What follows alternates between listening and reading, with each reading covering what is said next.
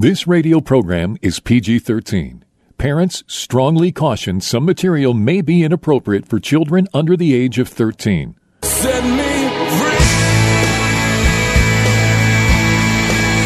of the chains holding me. Is anybody out there hearing me? Set me free. Jesus' mission was to comfort those who mourn, bind up the brokenhearted, proclaim liberty to captives, and open prison doors for those who are bound. For those who want more than status quo Christianity has to offer, Blazing Grace Radio begins now. And here is your host, Mike Genung. Hey, Mike Genung here, and welcome back to Blazing Grace Radio. Nice to have you along. It's a wonderful summer here in Arizona. We're getting our 110-degree stuff back. And I guess I'm kind of weird because it didn't really bother me too much. But we've been here about 2 years, and I love it. I love going out in the desert, love having time out alone with the Lord in the desert. And I spent 4 days alone with him 2 months ago in the desert, and it was beautiful. I can see, I've learned by doing, watching what Jesus did and watching what we were shown in Scripture, and I don't just believe that we should study the Bible. I believe we should live it. And then when we live it, that's when it can become powerful and alive, and we can learn so much. And from those times in the desert, resting in silence with God, it was just amazing. Every time I go, I encounter Him and hear His voice, and my soul comes to a place of rest of soul, and I think that's just so critical for these days we live in. And heck, all you got to do is watch the news and you can get traumatized. And so we have to use wisdom on how much of that stuff we ingest. And you take too much of that in, it's like drinking a pint of anxiety. Just, you got to use wisdom in everything we're doing these days. And so today I have Sandy England back. Sandy is the facilitator of our wives ministry, and she's also the glue that holds Blazing Grace together and leads support groups for wives and counseling. And Sandy, welcome back. Thank you, Mike. So Sandy, in a recent team meeting we had, what came out, one of the discussions was that the men who dabble in prayer are the ones who do not recover. And Tim Peterson, who leads our men's courses, he's actually the one who shared that. So prayer is critical. And throughout our 8-week men's course, we have the men praying. The guys have to call another man every day, once a day, to share where they are and pray with each other. And then some of the assignments involve prayer and worshiping and resting with God. And so prayer is a huge emphasis. And what Tim was saying was the guys just kind of touch their toe in the water with prayer, kind of a ritualistic, God, please help me, please forgive me, please set me free from my sin. But their heart really into it, or they don't give it a good effort. Those are the ones who are just kind of playing around at the edges. Those are the ones who don't recover. And I would say that goes for everyone, not just men who are trying to recover from any addiction, porn addiction, sex addiction, anger, resentment, bitterness, but women and wives who are trying to heal, or anyone who wants to have a vital, passionate love relationship with the Lord. We cannot dabble in prayer.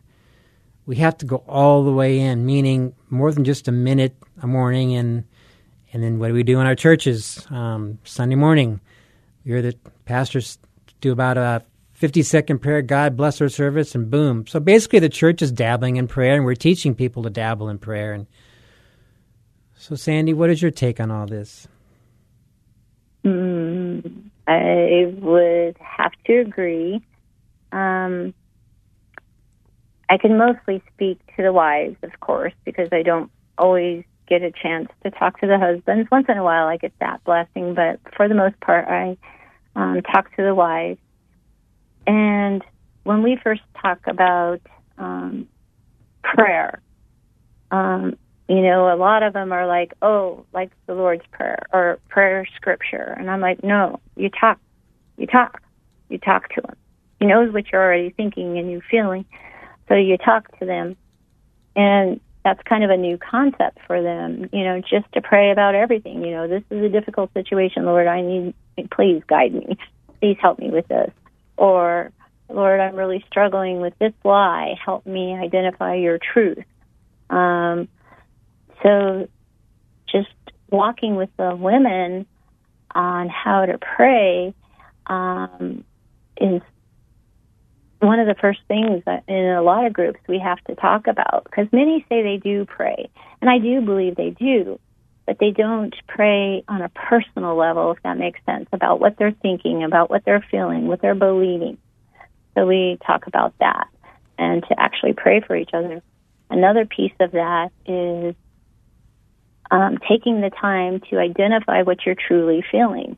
Instead of saying, I'm mad because he did this, start really looking at what it is that you're feeling so that you can actually articulate it and give it to the cross and ask for healing for that specific thing.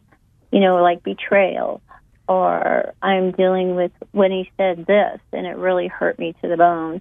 Why does that hurt so much? To actually put words to what you're feeling so you can articulate it and give it to the cross. Mm-hmm. So as a part of what you're saying is that they haven't, had much experience or understood how to pray from the core of their heart? I think that's a good way to put it. They, with the wives, in many cases, they don't feel they have a voice.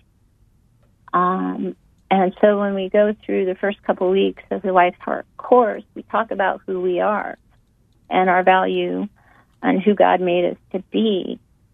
And for them to say, to even pray, they're like, well, he knows. And I'm like, yes, he knows, but he wants you to say it and give it to him.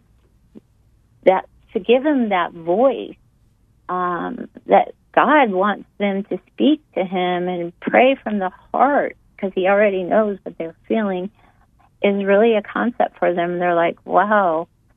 And then, those who do and start really praying, it becomes quite the habit.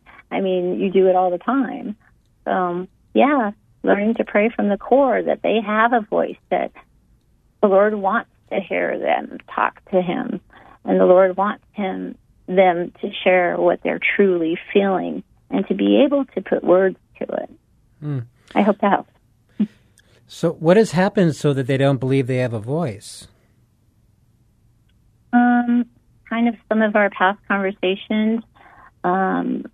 They don't believe they have a voice because they believe part of what their husband is doing is their fault. They've probably been told in some cases by their husbands, well, if you did this, I wouldn't do that, or whatever the case may be. So, again, they don't have a voice because they're probably listening to lies of the enemy, saying, well, that's your fault. Maybe you shouldn't say that. Or, why are you still not over that? You need to be over that. Why are you not over that? And those are all voices of the enemy. So they become, at least I became very withdrawn. I was building walls around myself. And when I did that, I couldn't even hear the Lord. I was too busy trying to protect myself and not be a burden or not have a voice or not rock the boat or whatever it may be. So it's just a lot of things used against each of us, not just the women, men. I think we believe so many of the lies of the enemy, that we've done something wrong, that we shouldn't even speak out against it. And so we don't have a voice. You used the words protect myself and not be a burden. Those are some pretty heart-weighing down phrases there. Yep. And I'm just using my own experience. That's what I believe. You know, when Dusty and I were going through all of this, I was always like, well, don't rock the boat. I used to believe I deserved it. I must have done something horrible for God to give me Dusty back in the day. Those were things that I believed. And that was part of my healing, was to say, no, I didn't do anything bad. And eventually God really placed on my heart that he picked me for Dusty because he knew I'd be a fighter for Dusty. I'm wondering if some of this, not being a burden or the shattered self-esteem or however you want to say it, maybe a piece of it, at least for some women, might come from the abuse of the verses about submitting to the husband, and perhaps some husbands using that to bludgeon their women into a corner. Yes. As you know, you and I've had a couple conversations about that. My comments and my thoughts, and I actually, in some groups, we have to go through that verse. We pull it up and we read the Bible. And I said, okay, this is what it says. That, yes, it says this, but let's read before that. Before that, Jesus is telling them how a husband should be, that they are to cherish you and they're a godly man.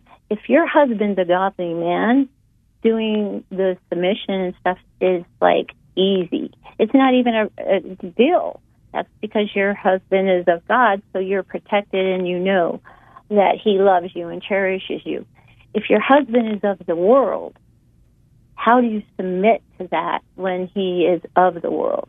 Meaning he's self-centered, he's selfish, he's lustful, whatever. How are we supposed to submit to that?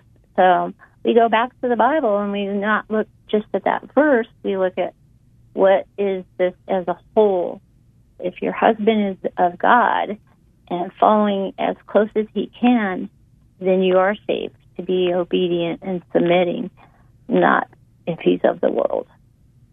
Which is another way of saying, I don't think it's God's heart for a wife to continue to allow herself to be abused spiritually or verbally or emotionally with a man or even a pastor using those verses to bludgeon them. And go ahead. Oh, I was going to say even a friend, even a sister, even somebody. It's like you start losing who you are in Christ when you let people, if you feel that you have to stay in that situation. I don't think that's what, look who Jesus ran with. Those people didn't stay in those situations. They were poor and they were sick, and they went to Jesus for help. When we start believing those things, it's hard to go to Jesus for help unless we have faith. Yep. I hope that makes sense. Yep. And I pulled up Ephesians 5 while you were talking. Right before the wives be subject to their own husbands as to the Lord, this verse is one verse before. It says, be subject to one another in the fear of Christ. So what is he saying? There's times when I have to submit to my wife because I might have an idea that's just really not good. And if I don't listen to her and listen to what she's saying with some measure of humility and I go ahead with it, I can make a really big mistake, and I've done that before. And so, yeah, the husband is the leader, but there are times in marriage when both have to be subject to each other. Well, and also, God gave you Michelle because he knows her heart, and he knows that she loves you.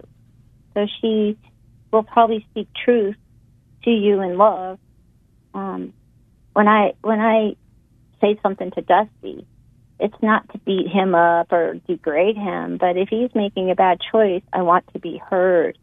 And, I want to be a part of it to protect us.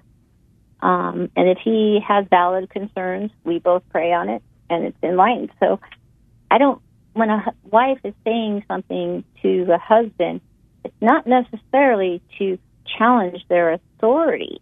It's because they're united in a marriage and they have a voice. Yeah, and the other side, too, is both sides submitting to each other. Sometimes some men just feel beaten up, like, I can't get anything right. And the wife has the power to build him up into the man God has made him to be, or she can shred him into pieces. So her words have power. And so the wives who, there are some wives who we've seen who their philosophy is my mind just slipped. The beatings will continue until morale improves. And he can't just get anything right. So it's a two-way street of both sides building each other up and both sides submitting when appropriate. I agree. And, even in the wife's heart, as you know, you wrote it, we talk about the P word, and that is one of the best lessons, I think, of the Wife's Heart group, is how our words, what we're thinking, how we're projecting, what we're saying to our husbands, the impact it has on them. And where is our heart when we're saying those things? So, yeah, I agree. A wife can devastate a husband just as much as a husband can devastate a wife if they're not careful. Let's go back to dabbling a little bit. And we talked about dabbling with prayer at the beginning, but really you can expand that to all the Christian life, to where there are some believers who kind of dabble in it, and all they give God is Sunday, and then that's really about it, and they don't have much of a prayer life or a lot of their input. What I mean by input is by what they're feeding on throughout the week is secular entertainment, secular music, secular media, social media, and they're living choked lives. And I just see with the Christian life, we can't dabble in that either. We have to go all the way in with God. And God, you've got to be my passion. You've got to be the one I want the most, no matter what. And Christian life is hard. I don't know if anyone tries to tell me it's easy, I'll be looking at them like, you're living in fairy tale world, dude. Because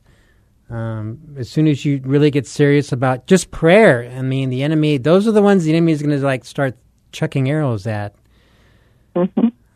And so we can't raise believers who dabble in the Christian life. We have to raise rogue Christians who go all out for God. I agree. And I think one of the biggest prayers we can pray for ourselves to be strong is that God surround us with other believers that will speak truth to us and hold us up and hold us accountable for when we're kind of maybe not in line. Because that's love, actually. So, Sandy, we were talking recently, and me and my family have been looking for a church the last 2 years, and you moved to Oklahoma last year, and you're looking for a church. And share with our listeners of what kind of church you're looking for, what you're looking for in a church. Oh, well, there's been a couple churches that I have just loved. And what I loved about them was they were real. They were raw. And what I mean by that was they didn't care if they sang off key. They didn't care if how they were dressed or what they were doing. They were there to be with fellow brothers and sisters and worship God. And it was just so the Holy Spirit was just so there. They didn't worry about how they prayed. They just prayed, and they kept on praying, and they kept on praying. They didn't care what. They weren't there to impress each other. They were there to worship together. So that's when I want that raw, real church to where, you know, it's nice to go in and there's great music and that's beautiful and it's all pretty and shiny. I just didn't go to the little country church where they're really on their knees praying, or the little biker church that we went to where these guys were singing at the top of their lungs, just praising God. Those are the churches we're looking for. Well, and to fill in the blanks for our listeners a little bit, one of those churches I've been to with Sandy when we did a conference there a couple years ago in Missouri, and small church, 30 or 40 people, but it's not what I would call a performance-driven church where everybody sits on their butt, watches, and then goes home. So they break everybody up, men with men, women with women. They share and they pray, and then they have time singing and praising, and I don't remember there even being an instrument. All we heard was voices from what I remember. Yep, me too. And that was refreshing to me because I get tired of going into churches with a rock band so loud you can't even hear yourself sing. And then at that point, you know, am I really singing and worshiping, or am I getting carried away by the music? So that was so frustrating just to hear people's voices, and there was a stronger sense of community and a bond singing that way. And boy, can you imagine if going into a church and there's no worship band, just people singing? And I think that would throw some people off and they'd start squirming, but it's a good squirm because that's a squirm of growth. And what was the early church devoted to? Fellowship, prayer, and teaching. And that's right on the money with what I think you're saying you're looking for, Sandy, and I know I'm hungry for too. Mm-hmm. Exactly. What I remember about that specific church is it had not just a pastor, it had other people speaking and teaching, and it was just a community that you felt a part of. Yes, you had the pastor and you had his lesson, but other people were teaching, and it was just so much accountability, so much just community that you knew it was just because we were there. This is what they did, and they just allowed us to be part of it. This is what they did every week, and it was just real. It was so amazing. Yeah, and they invited us into their homes, and there was really a sense of a bond and relationships and friendships that came out of that. Mm-hmm. Exactly. Yep, that's what we're looking for. That's in Oklahoma. So. All right. 30 seconds left. So talk to the church or the person who is dabbling with the Christian life. Dabbling. Well, do you dabble in everything you do? If you're a dabbler, maybe you need to look at your own self. But I think dabbling is dangerous. If you truly, the Bible calls us to do, you can't do both. You can't dabble and be of the world and follow Christ. You have to choose. So if you're dabbling, then you're probably needing to really do a self-evaluation, get on your knees and pray and ask God to help you be committed so that you're hungry for it and you're ready to fight for it. Because if you're dabbling, you're opening too many doors. That's what I would say. That's what I say to my sisters. So. That's great. I loved it because we don't hear enough warnings, so I think that was well spoken. No, that must have been of God because that's what I believe. So, yeah, don't dabble. Well, thank you for joining us. And we'll see you next time. Do you want to be free? Blazing Grace is a non-profit international ministry for the sexually broken and the spouse. Please visit us at blazinggrace.org for information on Mike Genung's books, groups, counseling, or to have Mike speak at your organization. You can email us at email@blazinggrace.org or call our office in Chandler, Arizona at 719-888-5144. Again, visit us at blazinggrace.org. Email us at email@blazinggrace.org or call the office at 719-888-5144.